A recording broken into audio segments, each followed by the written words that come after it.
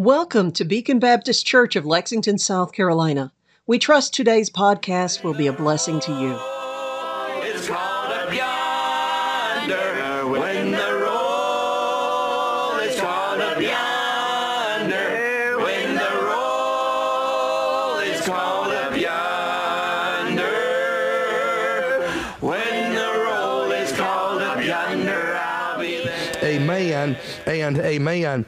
When we come to this passage here in Acts chapter number 7, in verse number 54 through 60, as I mentioned earlier, we come to the accounts of the life of Stephen. And Stephen here is at the end of his life. He is preaching a sermon. Chapter number 7, verse number 1 through verse number 53, records 53 verses of a recorded sermon that Stephen preached. Of course, if you know anything about your Bible and who Stephen is, Stephen was one of the first men out of 7 in Acts chapter number 6 that were called by God and was appointed and ordained by the apostles of the Lord Jesus Christ to be the first deacons of the local New Testament church, to serve in that role, to be servants of the people of God, so that the apostles could give themselves continually to prayer and to the ministry of the word, that the Bible says, uses those terminologies there, that they might give themselves, Acts 6:4, continually to prayer and to the ministry of the word. Without the service of Stephen, we probably wouldn't have had, and these other deacons, we probably wouldn't have had the great ministries that we find the Bible records of these apostles, because they would have spent their entire days, their entire weeks, meeting needs of people in the body of Christ, instead of getting with God and receiving revelation from the Lord and being used of God to evangelize the known world at the time. And so I'm thankful for Stephen's ministry as he was a servant of the church, but I'm thankful for Stephen's martyrdom as the first martyr of the church. He gave his life for the cause of Christ, and we thank God for the martyrs that have died and sealed their faith in blood, that the faith of the Lord Jesus Christ could be passed down to us. So Stephen here has declared the truth in an act of evangelism to the nation of Israel. He has tried to give them the gospel, and in giving them the gospel, they rebelled from what he preached, and they killed him, according to the verses that we read. And we began in the series particularly highlighting verse number 60. We've preached these other verses, but our main thought comes out of verse number 60, where the Bible says, "And he," speaking of Stephen, "kneeled down and cried with a loud voice, Lord, lay not this sin to their charge. And when he had said this, he fell asleep." We've been talking about that phrase, "and he kneeled down." What an interesting phrase that it is when we consider that even though they stoned him, even though they were hurling stones at him for the purpose of killing him, those stones did not knock him down, but the Bible says that he kneeled down while they were stoning him, obviously indicating his intention with this, his will being exercised in kneeling down in the presence of his tormentors. And we began a couple of weeks ago to begin to look at the subject, a series of messages on the subject, when life brings you to your knees. Because we already said it wasn't the stones that brought Stephen to his knees, but it was the events of his life that caused him to be kneeled down upon his knees in this moment. And we've been talking about when life brings you to your knees, because Stephen's life did just that to him. And so we've been talking the last several weeks about how the path of Stephen's life brought him to his knees. Just the regular, ordinary path of his life. He lived his life. He got saved by the grace of God. And he, as any Christian should, began to serve the Lord, using their spiritual gifts in the service of the Lord. The path of his life, being a member of the newly formed church in Jerusalem, amen, was exercising his gift. The leaders of the church came to him, said, "I want you to serve as a deacon." He was a man man full of faith and full of the Holy Ghost. He had the requirements to hold that role, and he did. And he preached, and he shared the truth of God, and he told people how to be saved, and he told them that there was a God that loved them so much that he gave his life for the gospel messages all throughout these 53 verses of chapter number 7 that we have given introduction to already. But when we come to verse number 60, we find him on his knees just because of what life brought. There's people in here, you've been saved, you've joined the church, you are a part of this church in some way, shape, or fashion. You have, many of you have exercised your gifts, but we don't see anybody being stoned this morning for it. So life can, and by the way, even though you are serving the Lord, we saw that in Stephen's preaching in verse 54. The Bible said when they heard these things, they were cut to the heart, and they gnashed on him with their teeth. His preaching, his declaration of the truth brought him to his knees. Just serving the Lord did. We talked about his purity, verse 55. He being full of the Holy Ghost, meaning that he was full of the Holy Ghost, means he was empty of sin. Or of impurity, and living for the world, and his one desire was to serve the Lord and to give himself for the Lord. So despite his service for the Lord, represented by his preaching, despite his purity, living clean and holy in his service for the Lord, and then last week we saw that not only did preaching and purity bring him to his knees, but also people brought him to his knees. In this passage, we see all he's doing is exercising his spiritual gift. All he's doing is serving the Lord with a clean life and a clean heart, doing the best that he can to be the most that he can for God. And people, when he was doing his best to reach them with the truth, loved them enough to give them the truth, and literally lay it all out on the line so that they wouldn't have to go to hell. They rebelled against it and killed the preacher, killed that deacon, killed Brother Stephen. And by the way, that's the way it is in our life. The path of life, you can be serving God, you can be living clean and holy, not have a bunch of sin in your life and living as wicked as the devil. You don't have to live wicked as a devil for your life to bring you to your knees. I think we'll learn in life, the longer we go, that the more you do live for God, the more you will see life bring you to your knees, because from the moment you get saved and the moment you sell out to God and begin to serve Him and begin to live as light in this dark world, I believe the devil will have a target upon your back, and he will make sure that little God of this world, the prince of the power of the air, will make sure that you will encounter things in life. And I believe that he will use people, probably more than anything else, to try to deter you and get you off course from what the Lord would have for you to do. Amen. Right.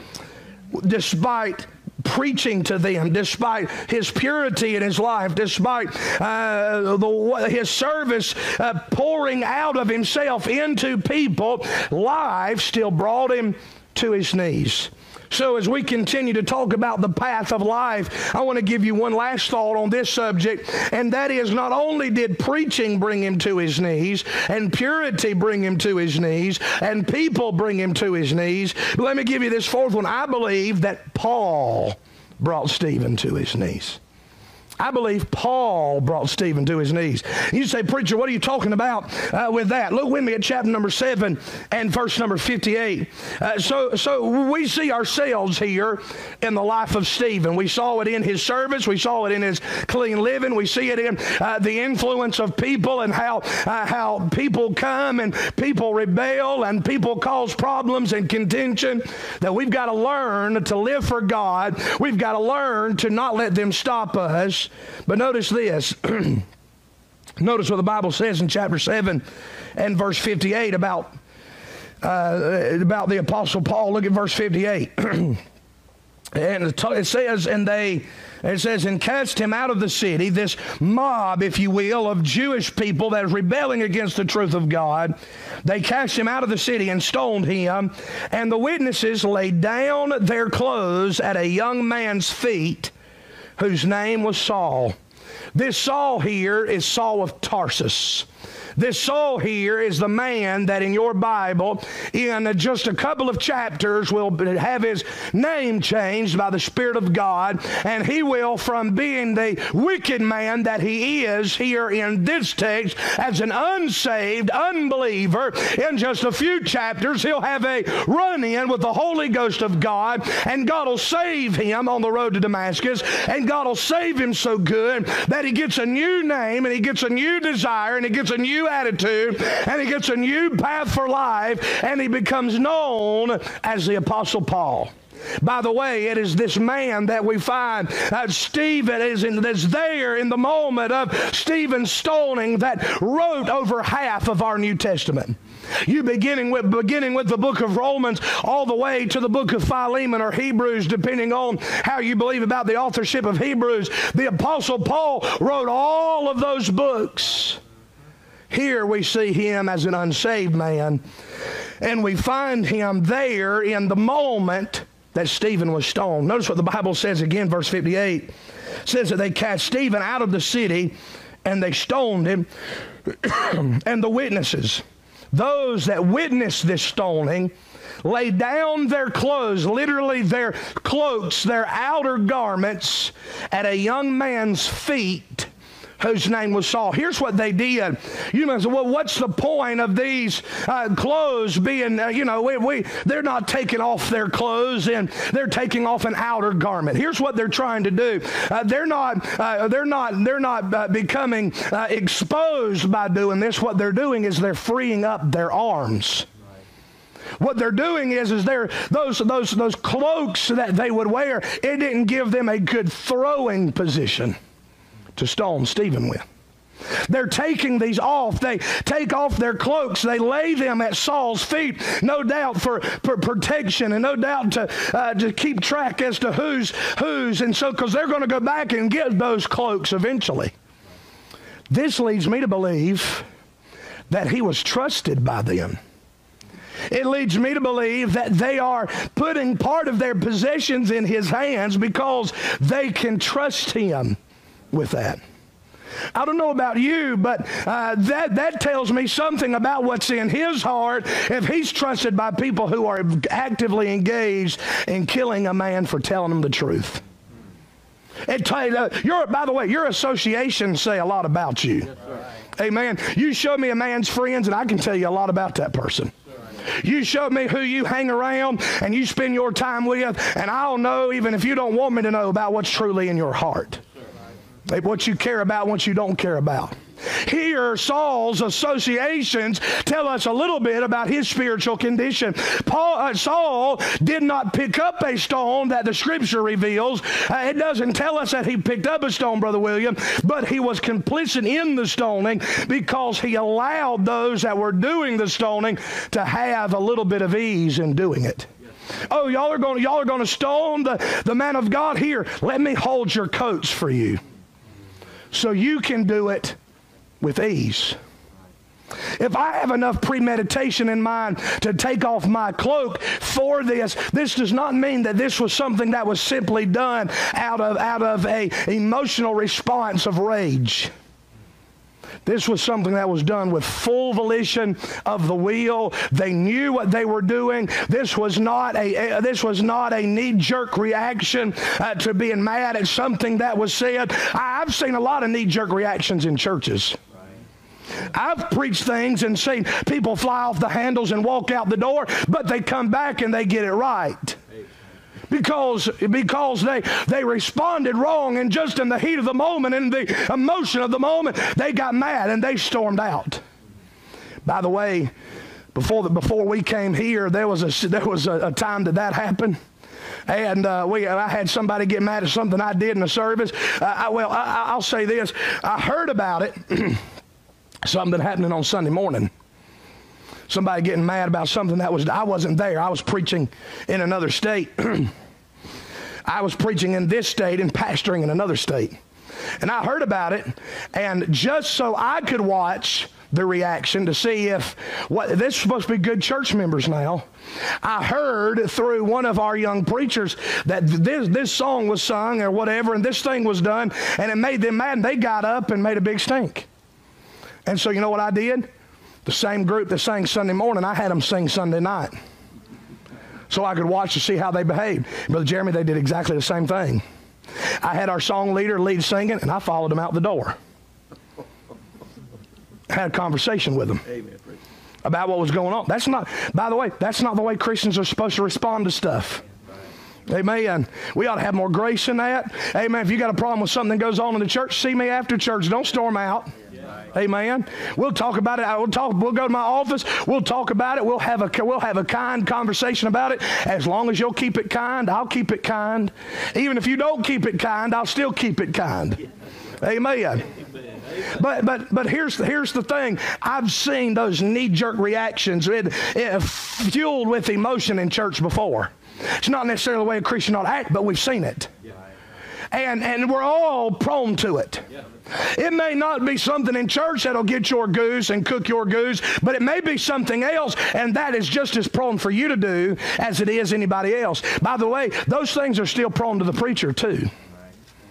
Amen. I may be God's man. I may be the pastor of this church, but I'm still just as much flesh as you are, and I have enough just like you can have enough. Now, my enough may be a lot more than your enough, but when I get there, it's there. We're all susceptible to that. But here's the thing, though. That's not what we're reading in this text. This is premeditated. Whereas they may not have went to that place to say that we're stoning him. When they got the opportunity, they did it, and they did it fully aware of what they were planning on doing.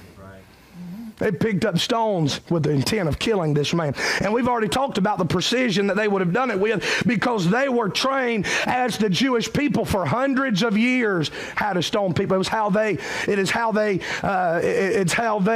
killed those that was going against the law of God. They would stone those. But here we find Paul involved at this stoning, and he was there as a witness to the events that took place on this day. As we looked at the previous three thoughts that we've talked about in days gone by, about how the path of Stephen's life in his preaching brought him to his knees, in his purity brought him to his knees, and then the people that came along in the path of his life brought him to his knees. As we think of those three things, we can be tempted to wonder, why would God let something like this happen to someone that is serving him in the way that Stephen's serving him? And by the way, you may have asked that question of something in your life. Why would God let this happen to me when I'm serving him and I don't have sin in my life? I'm a sinner, but I'm trying to live clean and live holy. And when I commit a sin, I ask God to forgive me. And I ask God to forgive me right early, and I get it under the blood. I try not to hold on to it and separate my fellowship with the Lord. I'm living for God. I'm serving him. I'm trying to live a clean life. I'm doing all that I can. I'm trying to do good in my relationships with people and let them see Christ in me, but yet my life is still at a place where I feel like it brings me to my knees. Why would God let this happen to me? Why would God let this circumstance come into my life? I believe as we look at this verse this morning, we see the answer to the question of why God allowed Stephen to go through what Stephen was going through.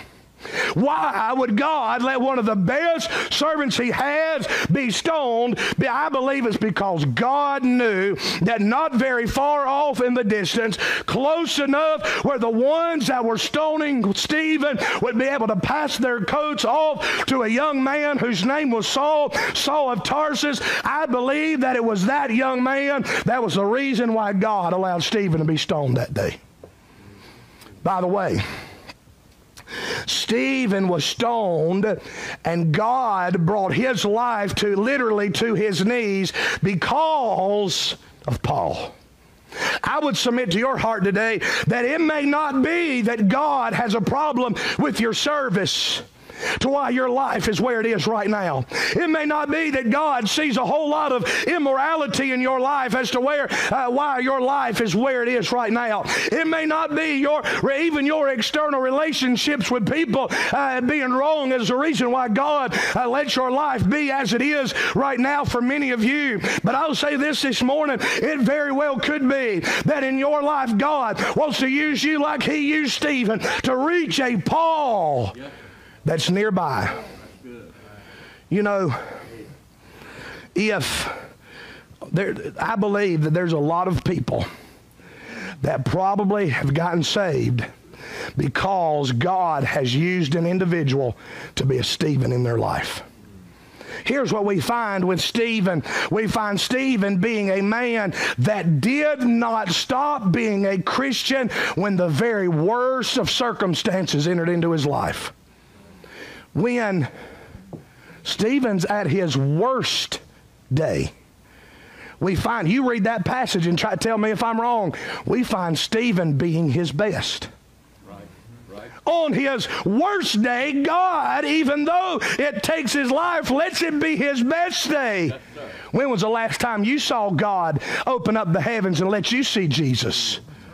God can take your worst day and He can make it your best day. But it doesn't mean that the trouble's not going to come. It doesn't mean that the end result's not going to be bad. You don't get any worse physically in life than having your life taken from you by vile, wretched hands. And Stephen had that happen in his life, but God saw it and God planned it and God used it to reach a Paul.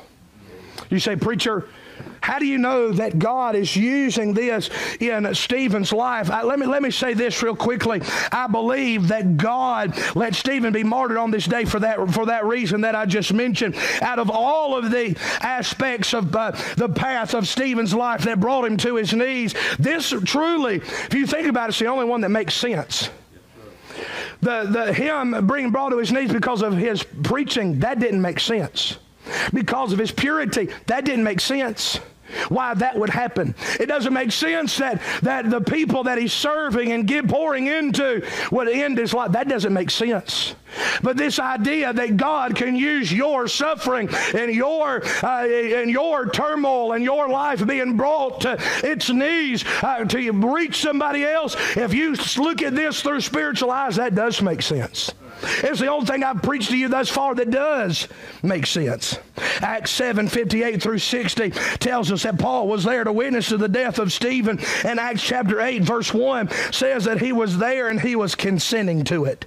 Although Saul of Tarsus did not throw any of the stones that day, he did bring Stephen to his knees. God wanted Stephen to be brought to his knees so Saul could see and observe what God was doing. Saul watched as an innocent man laid down his life in order to give them the message that they needed from God, and called out as he called out to the God that he loved so much and that he served wholeheartedly and without hesitation. Saul watched as God's man held no grudge or ill will toward those that were taking his life. Saul watched as Stephen became a mirror, physically a mirror of the events of the cross of Christ as they took his life when he prayed for his tormentors' pardon as Christ did upon Calvary. Stephen said, Lord, lay not this sin to their charge. Jesus said, Father, forgive them, for they know not what they do. Stephen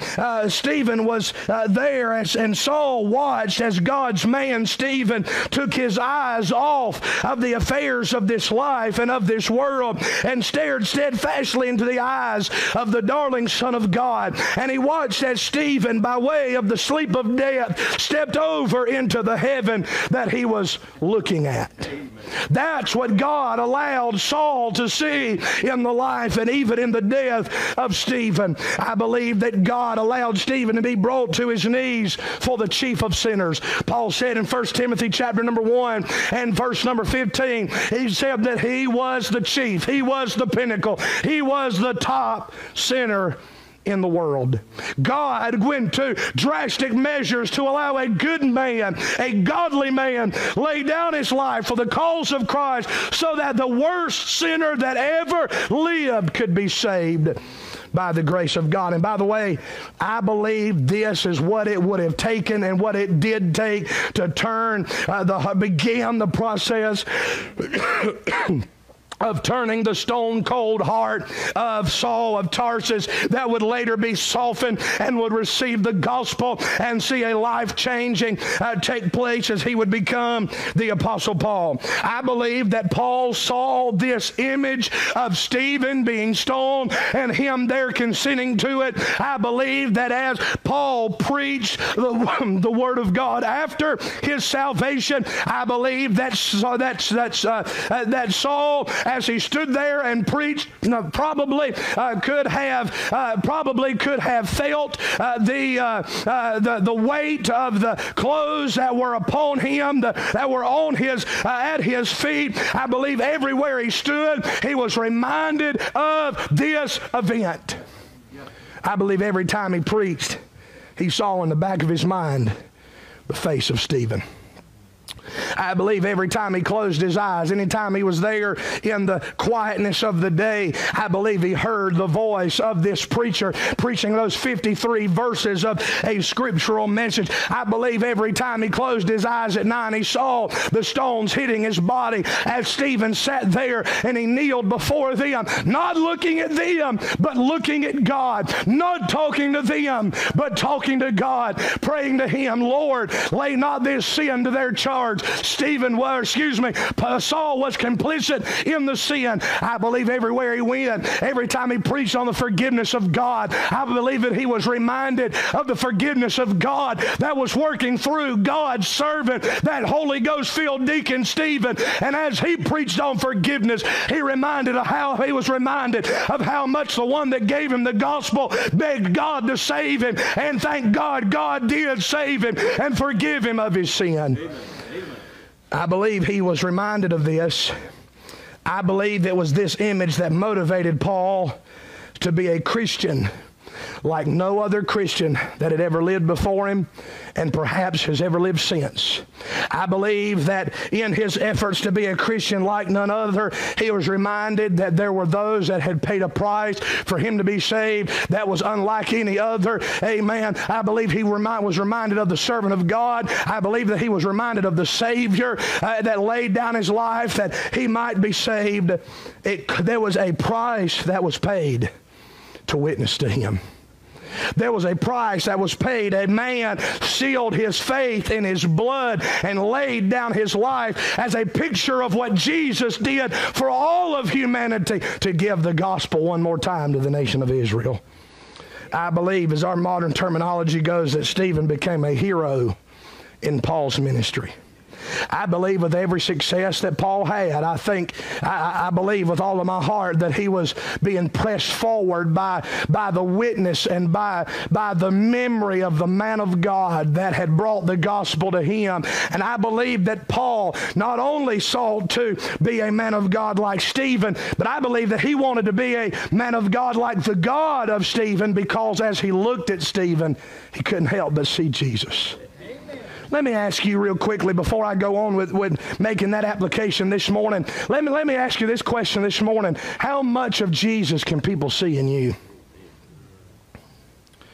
When Stephen sat there and he was kneeled upon his knees, he took his eyes off of the world. He took his eyes off of the affairs of this life.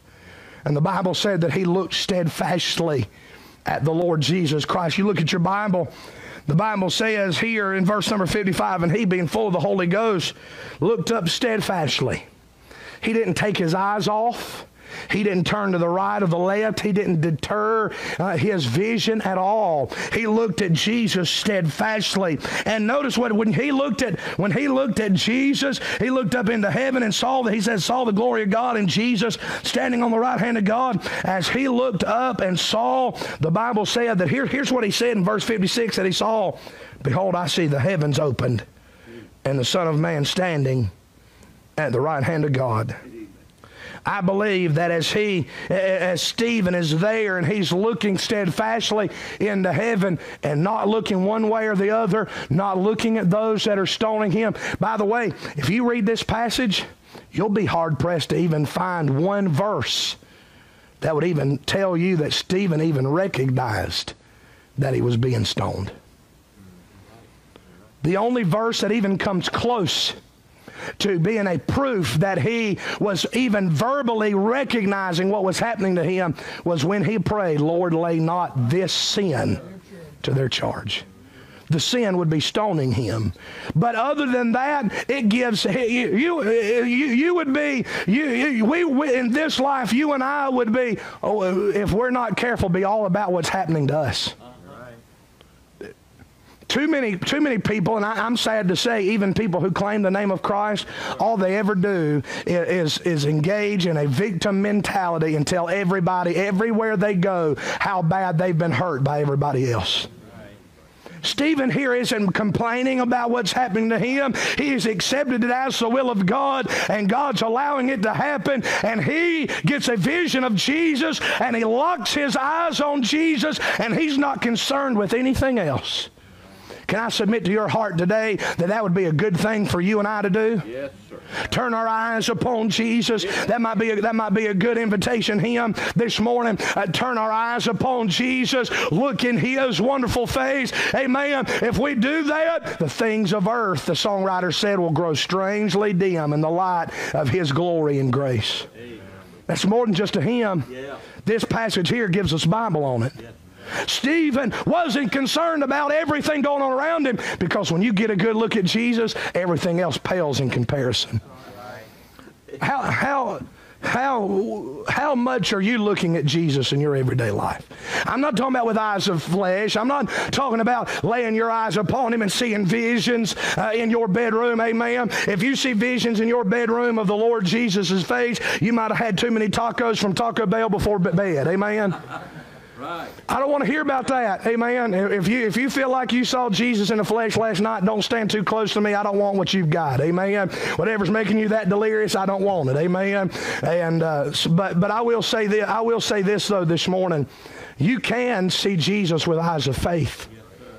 You're not going to see his face. You're not going to see his form, but you'll know he's there, and you'll know when he comes in the room to be with you in your prayer time. You'll know when he's working. If you'll walk with God, there'll be some times where you'll have encounters with the Lord Jesus. Amen. And I'm thankful for that. Amen. I'm thankful every time he's ever met me in my prayer closet. I'm thankful every time he's ever met with me going down the road, listening to good gospel singing or listening to preaching or praying. Amen. I'm thankful when Jesus comes in. Amen. And when you spend time with him, everything else seems to pale in comparison.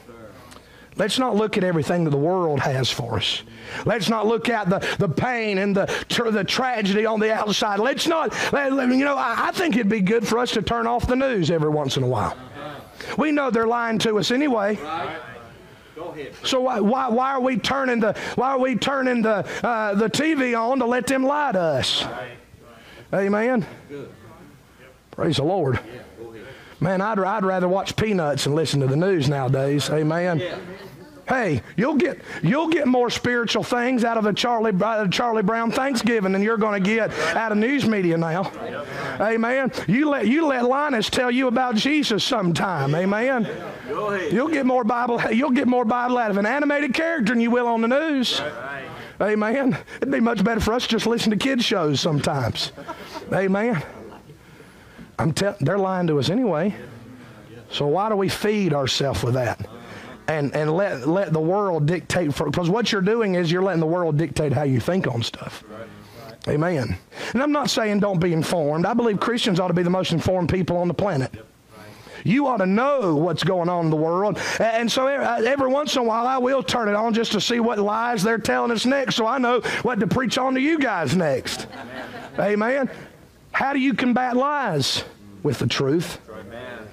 Amen. I've got it. By the way, if you listen to it for an hour, you're going to get all the lies they've told us all week anyway. They're funneling it back through. You don't have to listen to it all week. You can just listen to 45 minutes of it. You've got everything they've told you for the last 2 weeks just on repeat. Amen. It's also the same way on SportsCenter, but I'm not going to go there. Amen. My brother used to listen to SportsCenter for literally all day long. And I'd tell him, why are you listening to it at 5 p.m.? You heard it at 5 a.m. And they said the exact same 10 things that they said at 5 p.m. Amen. But anyway, I digress. Amen. Go with me to Acts 22 this morning. Acts 22. I'm a little bit off my norm for preaching because this has been down there all day, so I'm trying not to keep you forever. It's the first time I've had any idea what time it is. Acts 20. I'll give you this, and then we'll go to the house tonight. We may pick up this evening just to finish it up this evening. Don't worry, I've got plenty to talk to us about last days still. Amen. I still hadn't finished our thoughts in that, but I don't want to keep you forever today. Let's look at Acts chapter number 22, and let's look at verse number 17 with me real quick this morning. We'll be here and then we'll be done. Acts 17, notice what the Bible says in Acts 22, verse 17. The Bible said, and it came to pass that when I was come again to Jerusalem, let me hold up right here and say this. What we're coming to in Acts 22, verse 17 through 24, is Paul is giving his testimony. This is several years down the road. Paul has given he's already been saved. He's already been serving. He's already preaching. He's an apostle. He is going from place to place, sharing the truth. He is doing the work. He's starting churches, and everywhere he goes, everyone he meets, he tells them his testimony of how God saved him. And by the way, that's a good practice for every believer to be involved in. Amen. Chapter 22, verse 17. The book of Acts, and it came to pass that when I was come again to Jerusalem, even while I prayed, I was in a trance, and I saw him saying unto me, make haste, get thee quickly out of Jerusalem, for they will not receive thy testimony concerning me. And I said, Lord,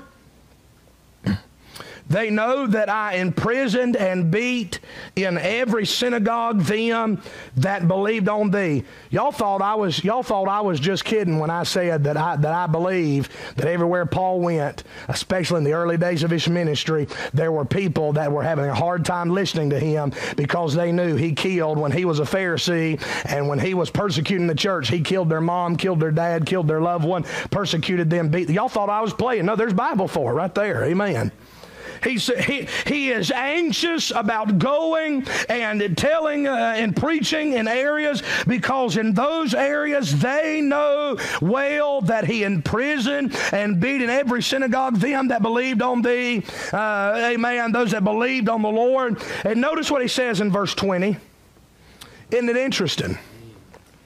There's a name that pops up in his testimony as he's talking to the Lord. And the Bible tells us about him getting saved in his prayer to the Lord. There's a name that pops up. After all of these years, Paul has not forgotten about Stephen. Think about that. He's just given his testimony. Years afterwards, you give your testimony. A lot of times, there's times you'll give it in full, and there's times you'll just give it in a synopsis. He's talking to the Lord. There's no reason why he'd have to go through the whole thought of his testimony. The Lord knows it all anyway. Right. But notice what he says. I believe God put this here so we could see it. Notice what he says, verse 20. He says, and when the blood of thy martyr Stephen was shed, I also was standing by and consenting unto his death, and kept the raiment of them that slew him. And he said unto me, depart, for I will send thee far hence unto the Gentiles. Here God is calling Paul, and he's sending him to his next assignment. But as he prays, he gives us a brief note of his testimony in prayer to the Lord, and in penmanship here for us to read. We get a glimpse in his testimony, and one thing is not left out. After all these years, Paul hadn't forgot about Stephen.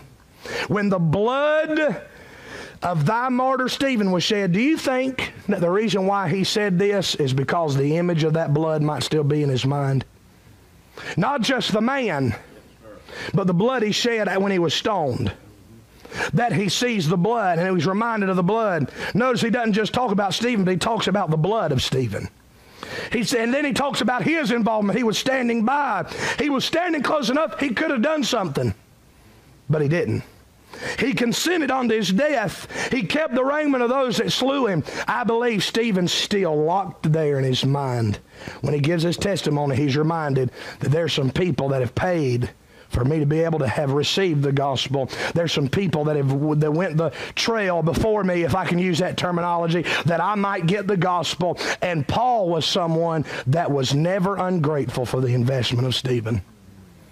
God, I believe, if you take what we've read and then this passage here, I believe you can very easily make the point that one of the main reasons, if not the main reason, why Stephen's life brought him to his knees is because God knew that the gospel was going to need to be given to the world. God knew that the gospel, that the Gentiles were going to need to receive the gospel. God knew that there was books of the Bible that need to be written, and if Paul did not get saved, those books would not have been written in that way. God had a plan for using Saul of Tarsus and saving him by the grace of God and making him Paul the Apostle. God had a work for Paul to do, and it would take something as drastic as a man of God loving him enough to give him his truth, give him the truth, loving him enough to tell him the truth no matter if it cost him his life, and still serve God in the midst of dying and being stoned and not being bitter and not being angry, but being what a Christian ought to be. Amen. Even in death. Being, as the book of Revelation says, he was faithful till death. Amen, Lord. For the chief of sinners, it took that for the wheels of the gospel to begin to turn, for the hard heart of Saul of Tarsus that was stone hard and just callous because of sin to be softened by the image that he saw, to be softened by the blood that he remembered, to be softened by this event, by this death, and by the words ringing in his mind over and over and over again, until on the road to Damascus, he received a vision. He received a visit from the Lord Jesus himself, reminding him that he's trying to kick against pricks of conviction. What started the pricks of conviction, that when he got saved, that he was already kicking against, Jesus said, I believe it was this event.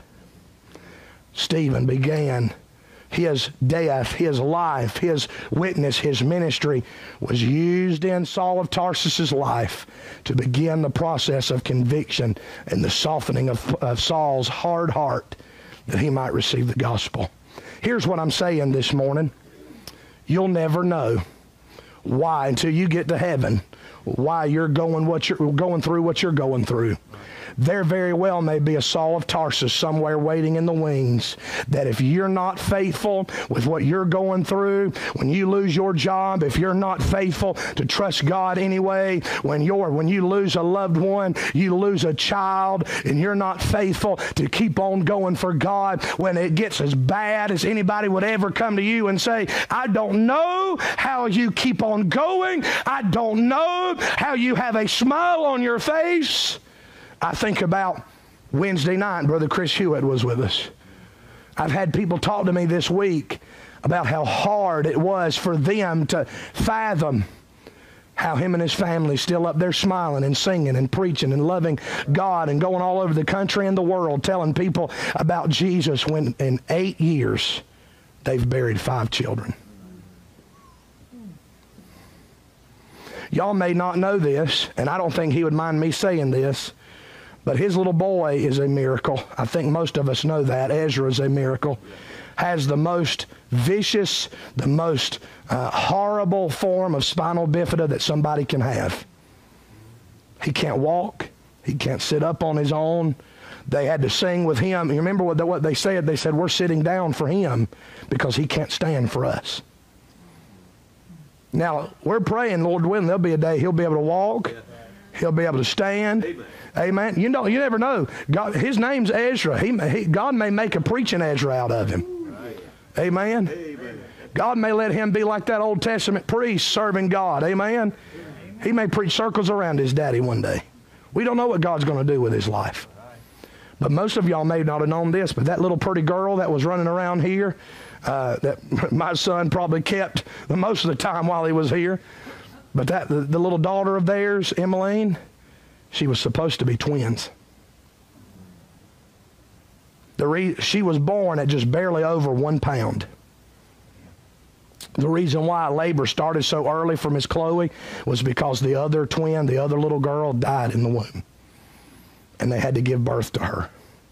One pain. God, you wouldn't be able to tell. I remember when she was born. Me and my wife, it was right around the time we got married, and I remember both of us praying for Brother Hewitt and his family.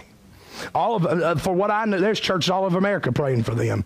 You couldn't have told by her coming in here and singing the way she did and quoting scripture the way she did that there was ever any problems with her birth, or that there was times where they did not know if she was going to make it. We don't know what God's going to do.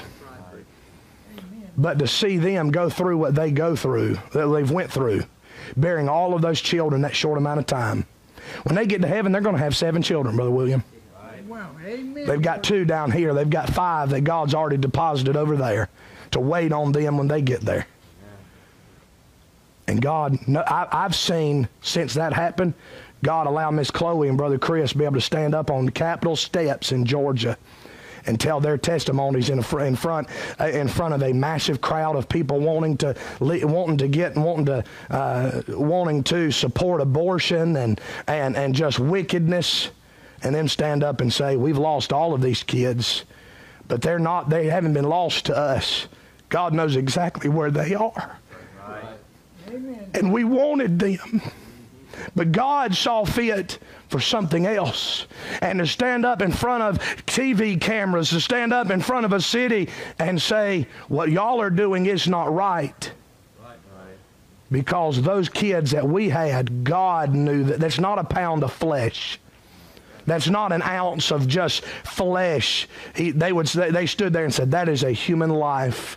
And we've went through this, and I know on the basis of the Word of God that we did not just lose embryos, we did not just lose fetuses, we lost children to us in this life, but they weren't lost to God, and they're in heaven today, and we'll meet them one day. This is a travesty, this is an abomination, but God will one day bring the family back together. God used their pain to be a witness to others. I think God used their pain Wednesday night to be a witness to us. And God will use your pain. God will use the times to where you don't know what else to do. You can't look around. There's no hope and help there. All you can do is look to Jesus like Stephen did after life has brought you to your knees.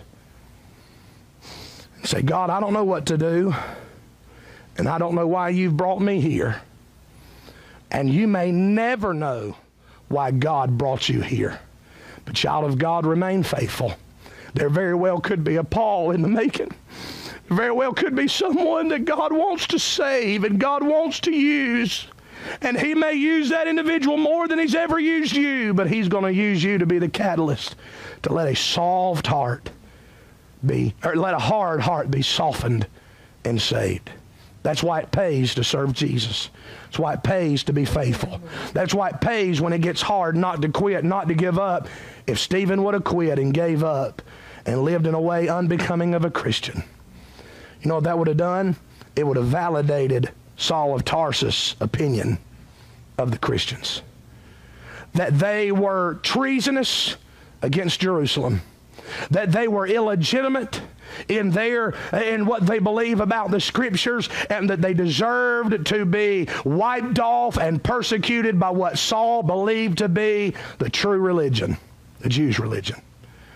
But he saw in that moment something different in a Christian. And while at that time he allowed it to happen, he allowed him to be killed, the rest of his life he was still reminded, there's something different. There's something different about that Christian. Let me ask you, when the world looks at you, can they tell that there's something different about you? Or do you live the way they live? And quit the way they quit?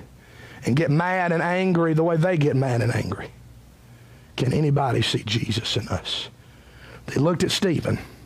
They saw a man persecuted by those. Stephen was a Jew just like everybody else.